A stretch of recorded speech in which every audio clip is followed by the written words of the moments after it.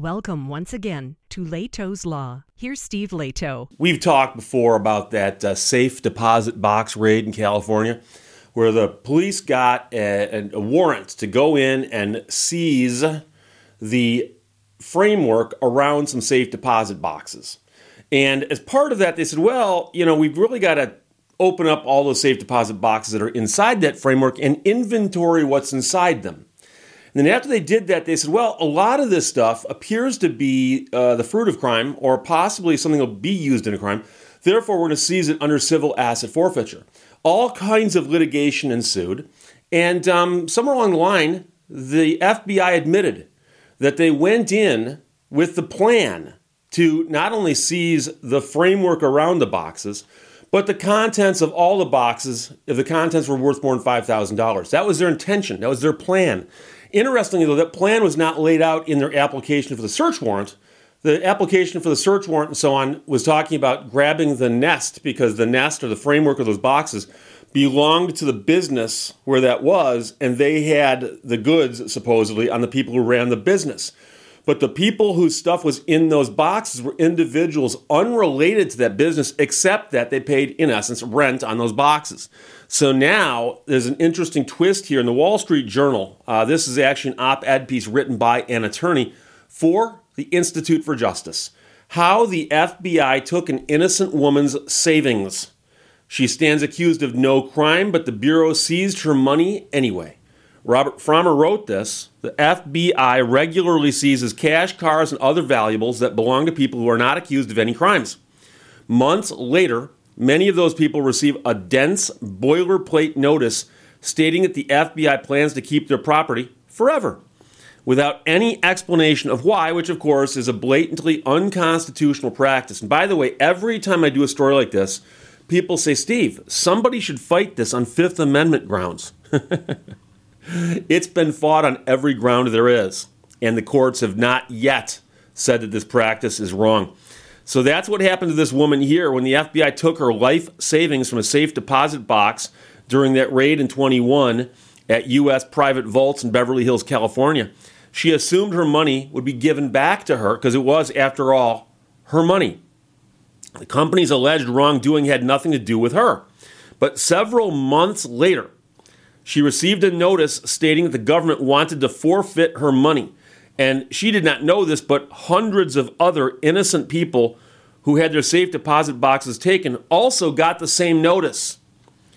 The notice's dense language pointed to the Bureau's statutory authority for forfeiting property. And then they cite all kinds of laws, such as the Tariff Act of 1930, espionage laws, rules against business dealings with North Korea, and so on. They did not accuse her of dealing with North Korea, but they listed all these statutes and said, we're allowed to do this under many of these statutes.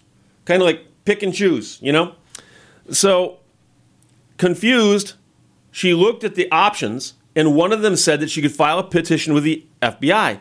So she did that. But she later discovered that by doing that, she had conceded her property's forfeitability, leaving it to the Bureau to decide if they'd give her life savings back as a matter of just goodwill. So you wouldn't know that by reading the notice, and the average person wouldn't be able to figure that out. Almost 2 years later, her money still sits in a government account with no indication of whether or not it will be returned. So she doesn't know. So this is not unusual. The FBI sends out similarly inscrutable notices whenever it wants to forfeit property, in a clear violation of the Fifth Amendment, which says the government has to provide due process before depriving you of your property. That means saying what it thinks you did wrong, not stringing together legal gibberish. And by the way, it's also giving you an opportunity to be heard in an attempt to get your stuff back. The FBI has, of course, an incentive to stretch the law to breaking, given that federal agencies keep the proceeds from forfeited property. In the U.S. private vaults case, the FBI admitted under oath that even before the raid happened, they had decided to pursue property forfeiture against everything worth over $5,000 in those boxes. Using federal forfeiture records, the Institute for Justice calculated that from 2017 to 2021, the Justice Department agencies gained more than $8 billion through forfeiture. $8 billion. And that's with the FBI taking in about $1.19 billion of that. Courts have already denounced the Bureau's practices in an earlier lawsuit that the Institute for Justice brought regarding U.S. private vaults. A federal judge declared the FBI notices anemic and immediately halted forfeiture proceedings for their clients. So you ask, well, then what's the story here? Well, the ruling applied only to the named plaintiffs in that suit.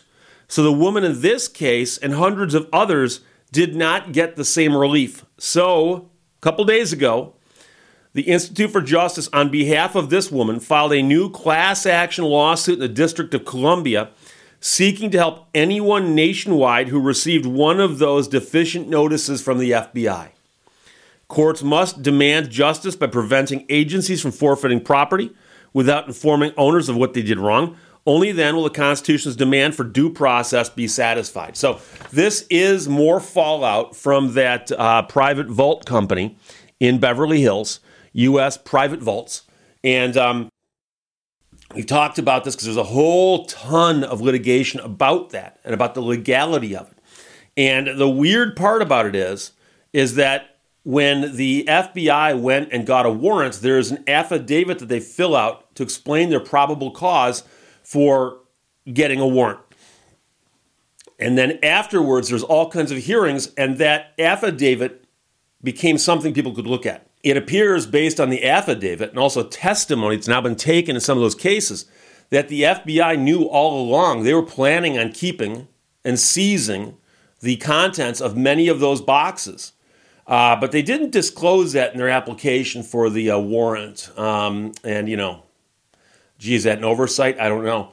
But right now, the interesting thing is the Institute for Justice is pointing out that if you ran afoul of the FBI and they seized your stuff, they would send you this notice of just boilerplate legalese nonsense that you're supposed to wade through and figure out what your rights are and whether or not the FBI's got a case against you. But the interesting thing, of course, is not that they've got a case against you. It's you got to prove you're innocent. So you'd have to go through and prove that you're not doing business with North Korea. You have to go through and prove that you are not a spy. You have to go through and prove, and that's the other problem with this. So I believe it's wrong for the government to seize your stuff without accusing you of a crime. But I think it's even worse. They say, oh, and by the way, you've got to prove your innocence, because that burden of proof is the opposite of what most Americans assume is the situation when they go into court. That is, if you are accused of something, they will let you know what you're accused of, and they've got to prove it beyond a reasonable doubt for it to have any effect. And instead, no. Civil asset forfeiture? Well, we've got your stuff. We think you're guilty of something. Prove to us that you're not guilty of anything. Prove to us that. And the old thing about how you disprove a negative. It's extremely difficult to disprove when you understand that they're saying, well, you might be a spy. You might be dealing with North Korea. Oh, I've got to disprove that, do I? Oh, okay, that makes a lot of sense. So many people who hear about civil asset forfeiture for the first time go, that can't be right. There must be something wrong here. Oh, there's something wrong here. Civil asset forfeiture is what's wrong here. And so this needs to stop. So the Institute for Justice is a great organization or a nonprofit, and they fight these kinds of battles because, as I pointed out many times before, if the government takes your money and you've got to sue them to get it back and prove your own innocence, that can get costly. And the government knows that. And so they can make you run up legal fees to the point where it's not worth doing anymore. If they took $5,000 from you, are you going to pay an attorney $10,000 to get it back? Some people would, as a matter of principle. Other people couldn't afford it. That's what they know that's the case with many people. So the Institute for Justice has stepped in here as a class action, and they've said, look, anybody who got one of these notices is a member of that class, and we're going to represent this and we're going to litigate this once and for all. Take a look at these notices and have a court rule on whether or not these notices are legal. And if they're not, perhaps they can get relief for all the people who got those notices, and that would appear to apply to a lot of people in the private vaults case as well in Beverly Hills, but just people across the country whose money was seized by the FBI. So I will mention this as I always do. The Institute for Justice is a wonderful organization. I highly recommend you visit their website. They get involved in great cases like this, but they're supported by people like you and me. So if you're inclined to donate some money, please do so. They exist entirely off of the goodwill of people who want to support their cause. And they do the work that other people won't do, can't afford to do, whatever it might be. And when you look at the stories they do, they are righteous stories, meaning that it's good that they stepped in to take care of this person because this person deserved it. And this case over here, that case also, they stepped in and they're taking care of that case because they deserved it.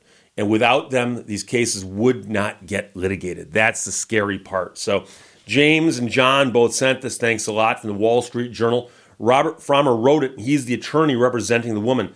But how the FBI took an innocent woman's savings and how the Institute's fighting to get it back.